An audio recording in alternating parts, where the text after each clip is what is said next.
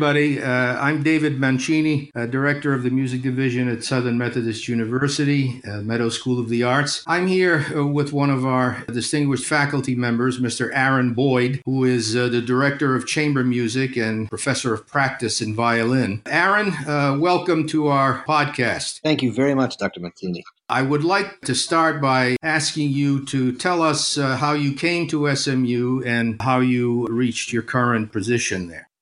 That is fun. And it's fun because I was talking to my wife the other day about this.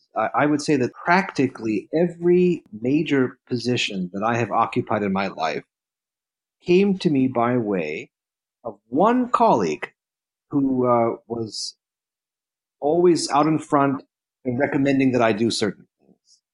And when I was a member of the Escher String Quartet, we were curious about growing our outreach to students and reaching out to students at universities and other ways.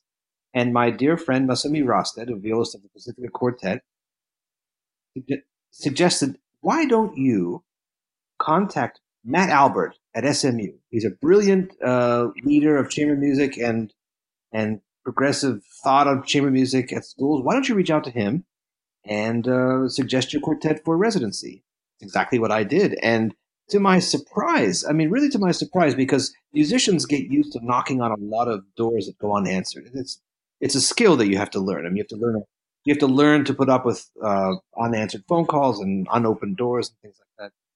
And Matt was immediately receptive.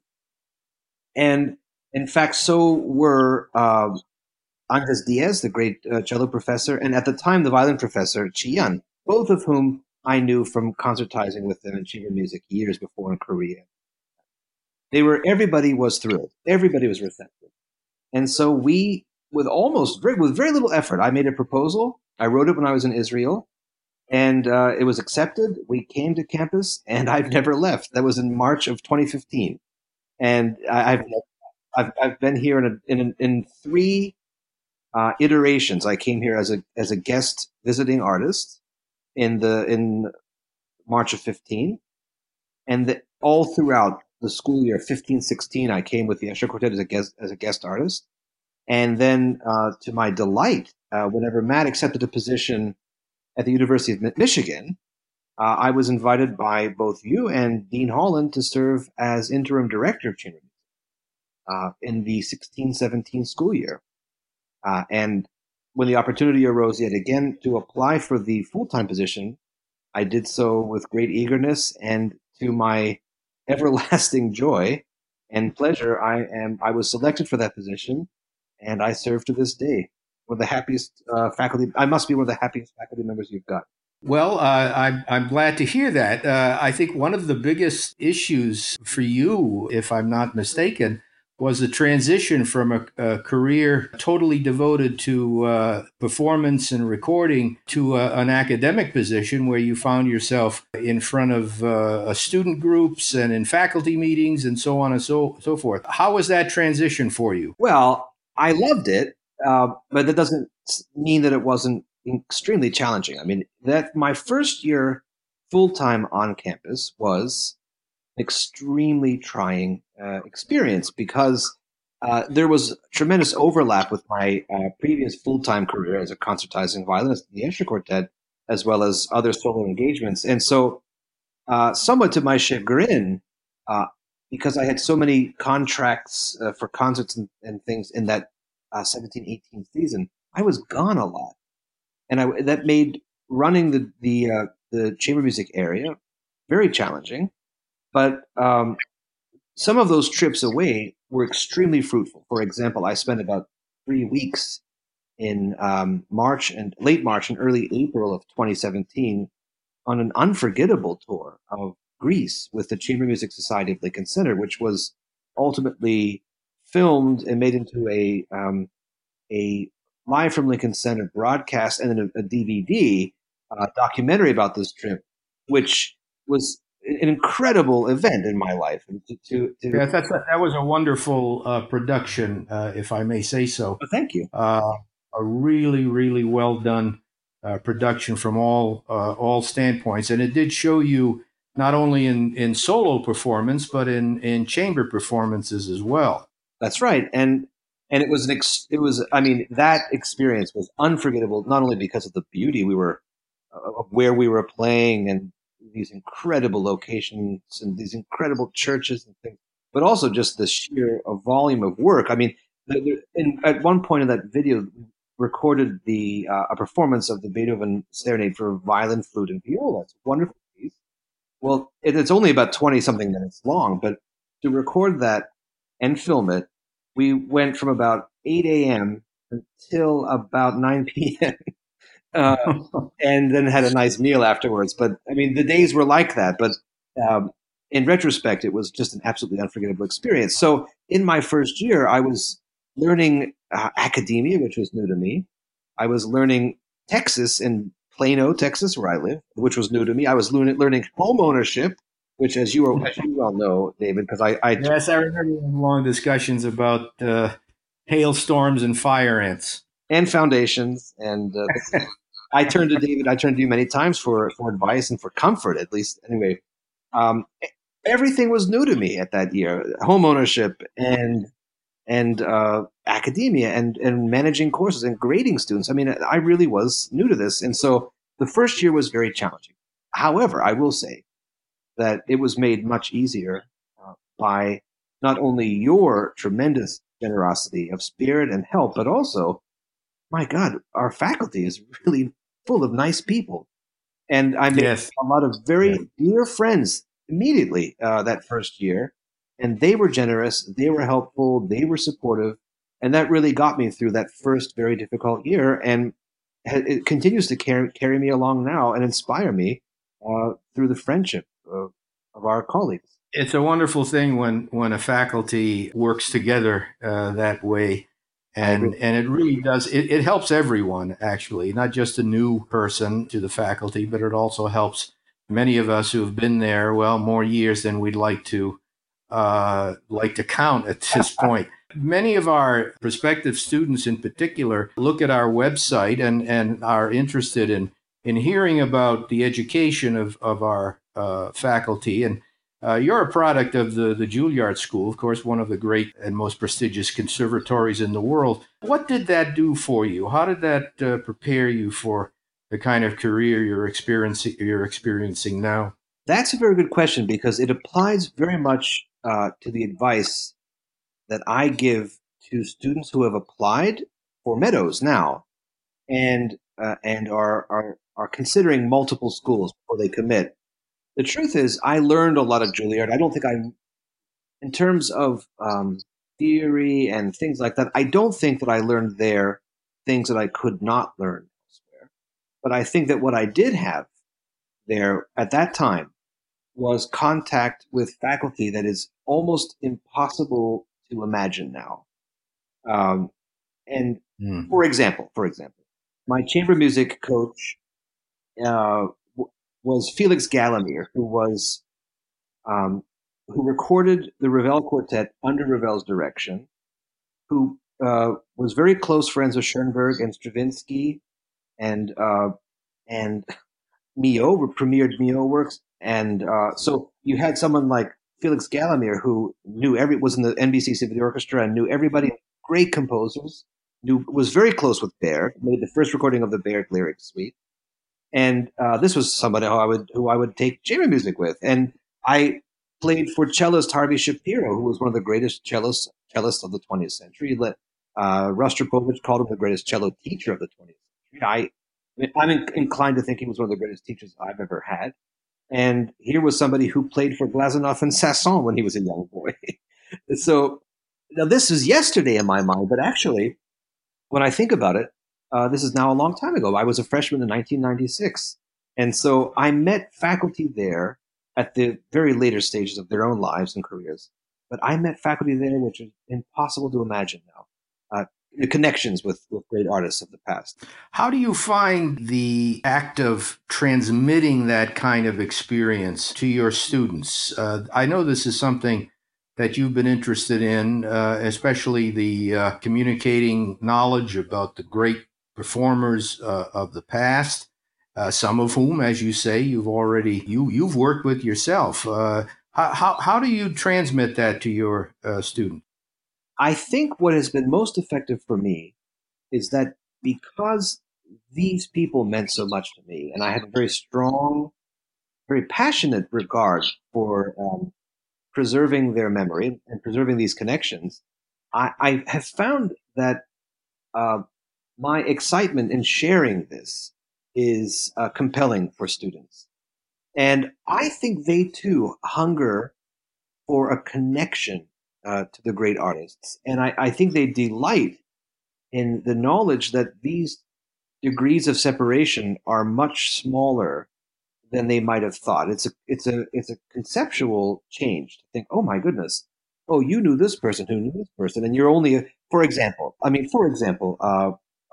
I played the Beethoven Triple Concerto with two very very dear colleagues in the fall, Professor Andres Diaz and Dr. Caraglione. Well, Dr. Caraglione studied with the great pianist Korzhowski, who studied with Leschetizky, who studied with Czerny, who studied with Beethoven. Uh, so there are only 3 or 4 degrees of separation between a current and rather young Manos faculty member and Ludwig van Beethoven. Mm. And I find that very compelling.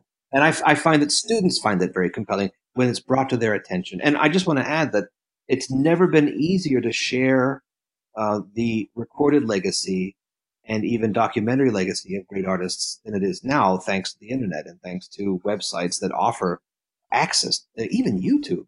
There's a wealth of information that I couldn't even dreamt of when I was 16.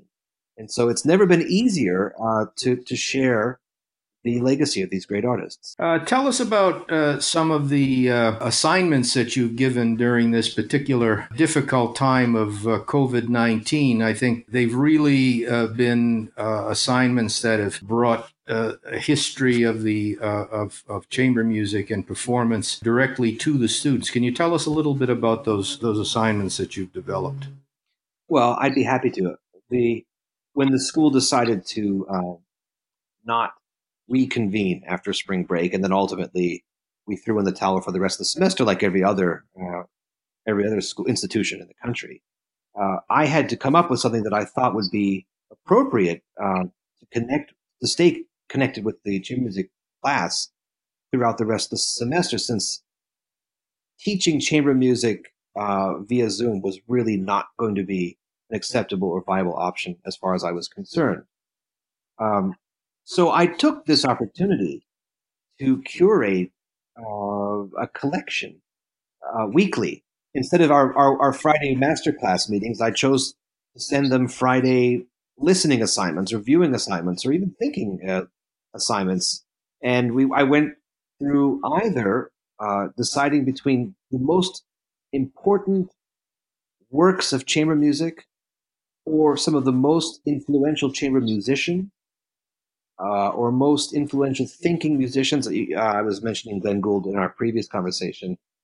I leaned on Glenn Gould a lot because not only is his playing fascinating, his thinking is fascinating, but his presentation and personality I thought might be very interesting for our students. And so I sent them things just to listen to and to consider. And it was a beautiful way. As far as I was concerned, it was one of my dreams is to make this a part of our regular curriculum, that they are constantly in touch with the greatest music and the greatest artists, even when they're not playing. Speaking of curriculum, Aaron, tell us about some of the innovations that you brought to our chamber music curriculum, either when you first came and what you've got planned for the future. Well, I do want to say that I inherited a program that was already growing by leaps and bounds, thanks to the vision of 3 people, both you and Sam Holland, who clearly valued the role of chamber music in our school and in the education of young musicians, but also Matt Albert, who was a principal actor in helping you to realize this vision very early on. So I want to reiterate that I already inherited a program with momentum and the much needed support behind it. And I'm very grateful for that support. But what you've allowed me to do to my great joy, has been to create as many opportunities as possible for faculty and or guest artists collaborate side by side in a group with our students. And I think, because this was what I discovered when I went to the Marlborough Music Festival, where I from where I got this idea anyway. That's why I call it the Marlborough model, that teaching chamber music this way is the most penetrating, the most effective, the most direct means of transmitting instruction and thought, by actually playing alongside an artist greater than you, more experienced than you, and hearing what they intend rather than listening to them talk about it. I may have shared with you before that I consider there's a place for an instructor to sit there with a score and to point out this and that, but I think largely I consider that old technology. And for me, the future of teaching chamber music is in this side by side model, and it has grown every year to the point where next semester I expect that we'll have more faculty playing in alongside students than we've ever had before. Yes, and I think I can testify to the fact that students find this to be one of the most exciting aspects of their learning experience here in the music division. It's especially striking to me, actually, when you have a student who's worked with a faculty member in, say, their private lessons for several years, right, and then they suddenly have the chance to perform in a chamber ensemble with that faculty member. It's a totally new and exciting experience for them. It's remarkable how they react to it in such a positive way. I think that speaks to the directness of the transmission of thought and of intent, and you're hearing it right next to you. And by the way, there is nothing can replace the experience of sitting next to an artist that's more experienced and, well, better than you, and seeing them get nervous. That is an important thing to see, that the great artists, like many of the fantastic and really internationally regarded faculty that we have, to see them on stage, for our students to play along them when they're nervous, is a great thing.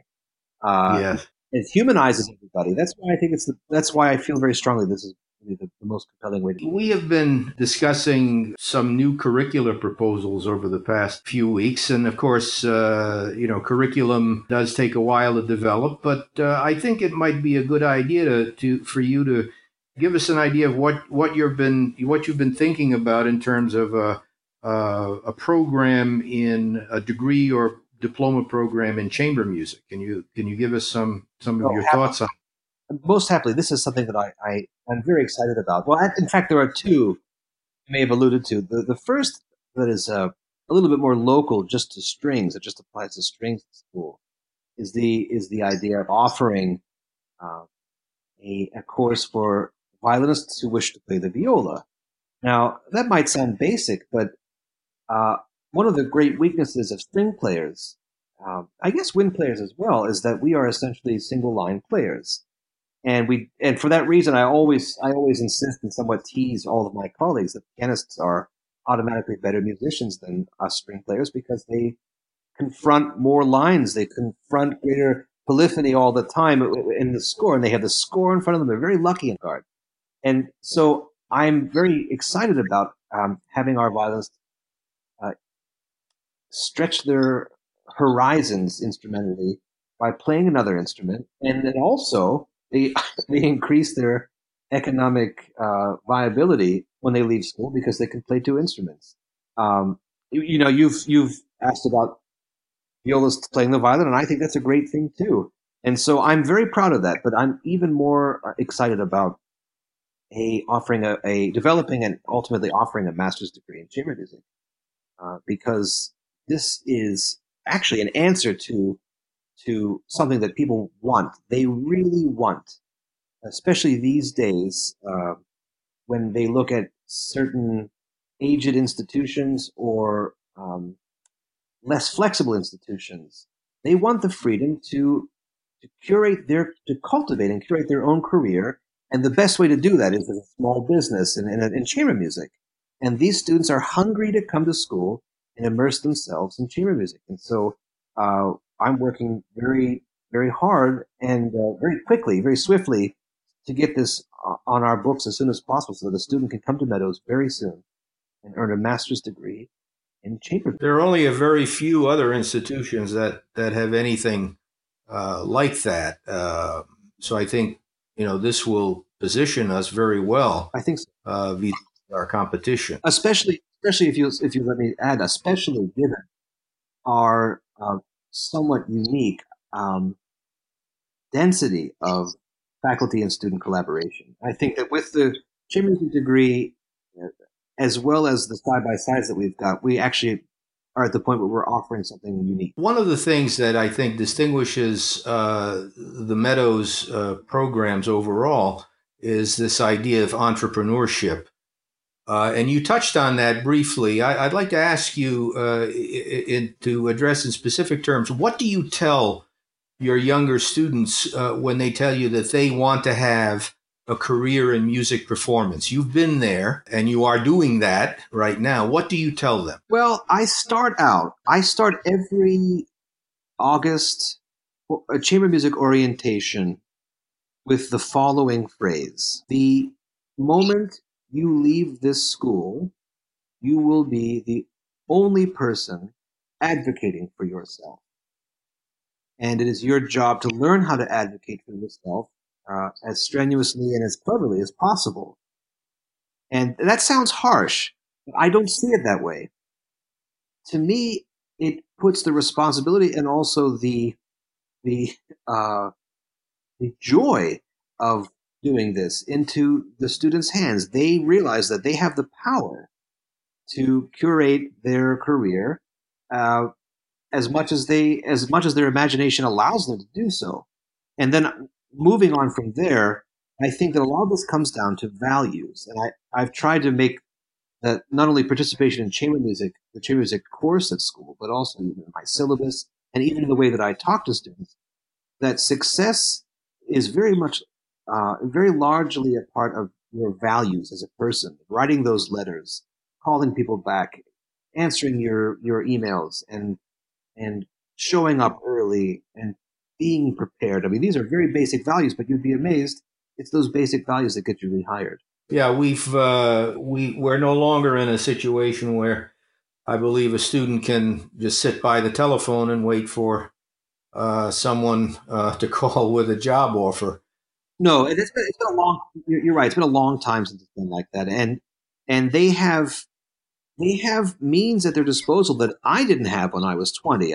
Yes, there were websites in 1998, but they weren't dynamic in the way that they are now. We didn't have YouTube then. This has all happened really recently, and so there are a lot of ways in which students are now empowered thanks to technology to make themselves visible that would have these were impossible 30, 40. You had to hire a publicist and hire a manager and hope you could get a hall and hope you could get a good review.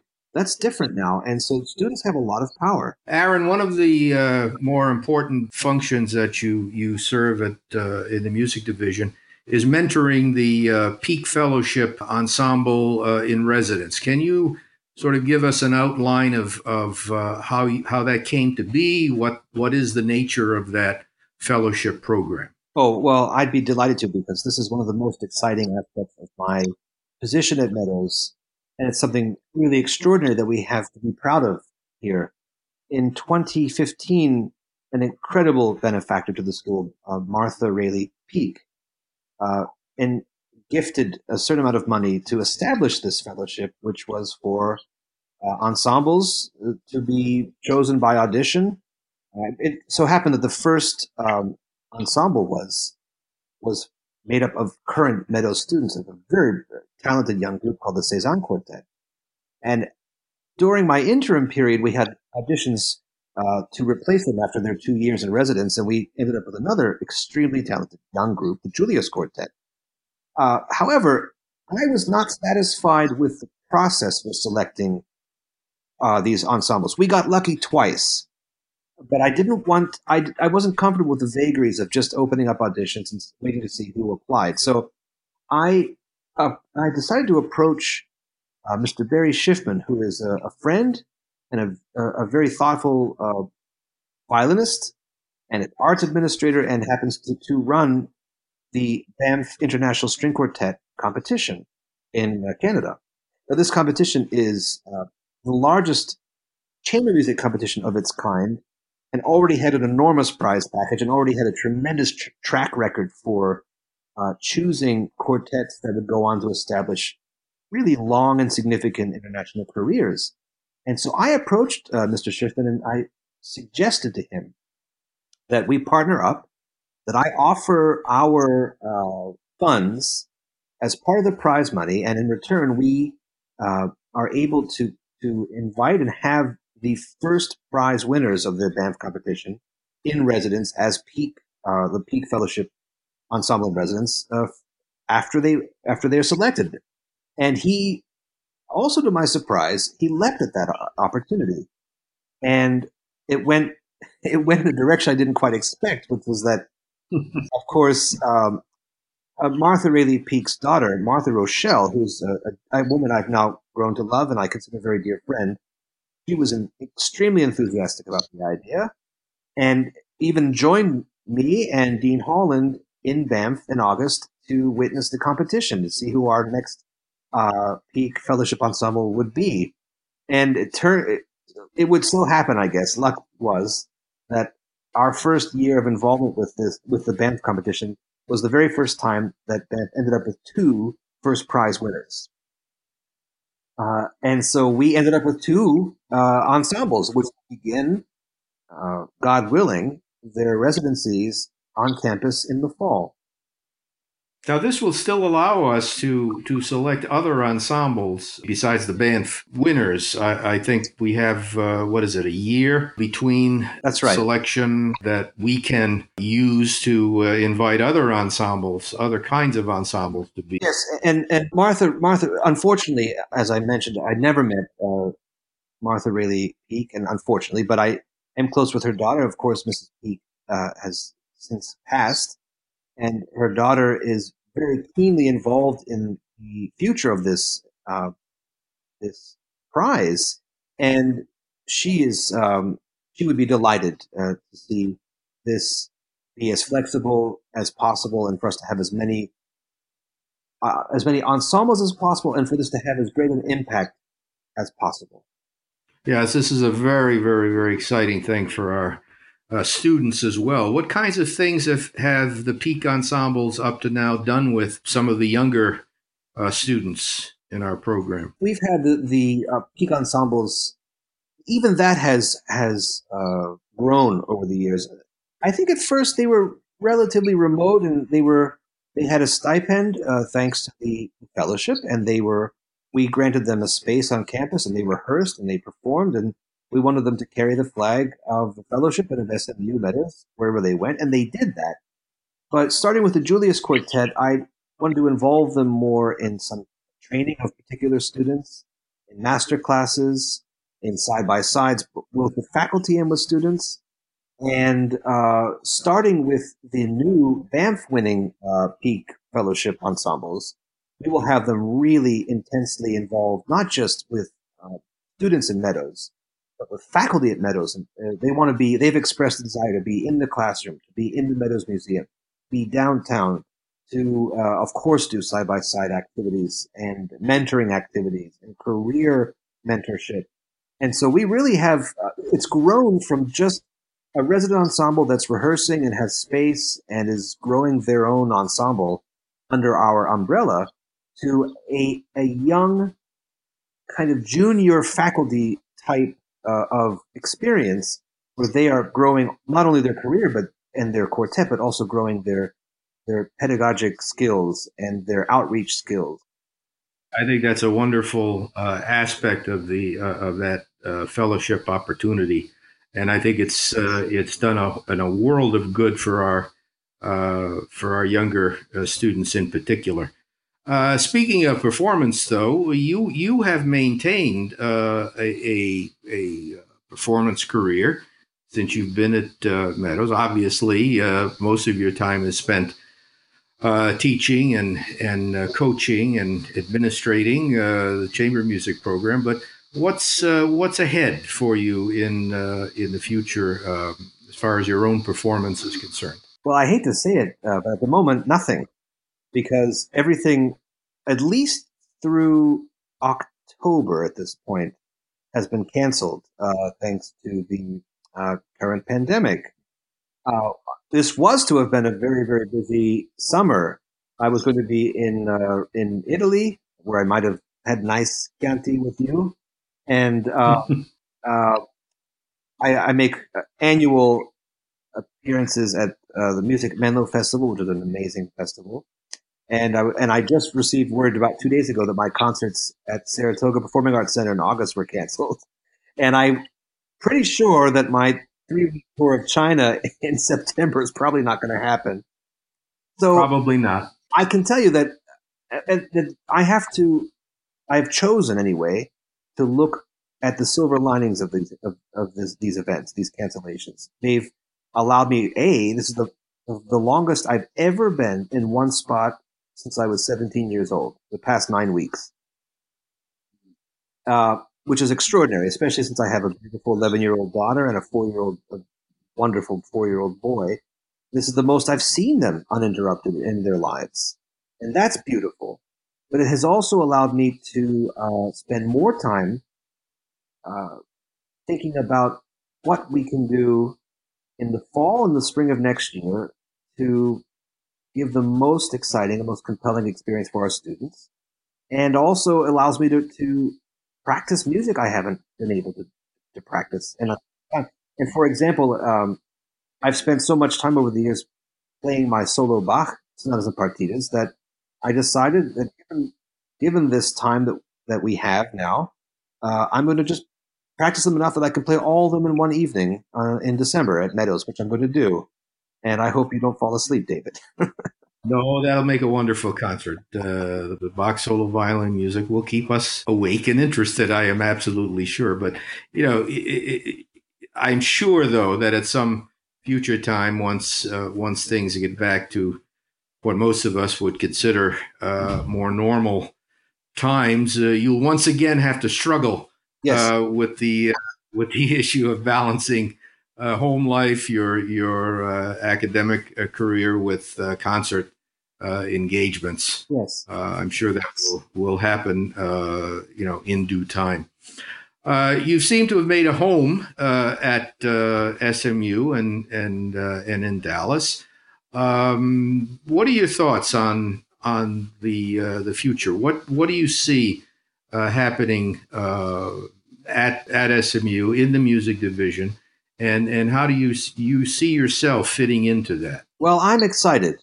I'm excited, and I tell pretty much anyone who will listen to me almost every day how much I love teaching and working where I do. I love it at SMU. I love the Meadows School of the Arts, and I that's largely has nothing to do, obviously, with the building itself. It has everything to do with the people who inhabit it, and that's the staff and my fellow colleagues, all of whom practically have become very dear friends, and whom I respect all as great teachers and great artists.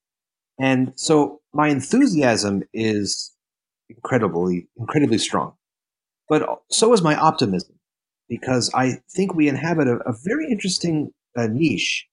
Yes, there are a lot of schools, and there are a lot of music schools, and there are a lot of conservatories and whatever. But there are very few schools with the combination of things that we offer. The location, not only is Dallas an incredibly livable city, and our campus extraordinarily beautiful, and the surrounding area beautiful, and the food in Dallas is great, but the university is so strong academically. And then what we offer just specifically at Meadows with the excellence of our large ensembles and the unique chamber music components, we have a unique place, and I think it's very compelling either for those who wish to make music their major, performance their major, or for someone who wishes to pursue another more business or academic related activity, but still get an absolutely top-notch international level arts education, music education. And this is something that I think we do better than almost anybody else. And on top of that, our faculty, my dear colleagues, are wonderful wonderful teachers. And this is the source of my enthusiasm and my optimism about our future. On that enthusiastic and optimistic note, I thank you, Aaron, for spending some time with me and our listeners, telling us about some of the interesting things that you have been a part of and that are going on at the Meadow School. And we all hope that in the very near future, we'll get back to doing what we all want to do and what we all do best. Thank you. Thank you, David. Pleasure.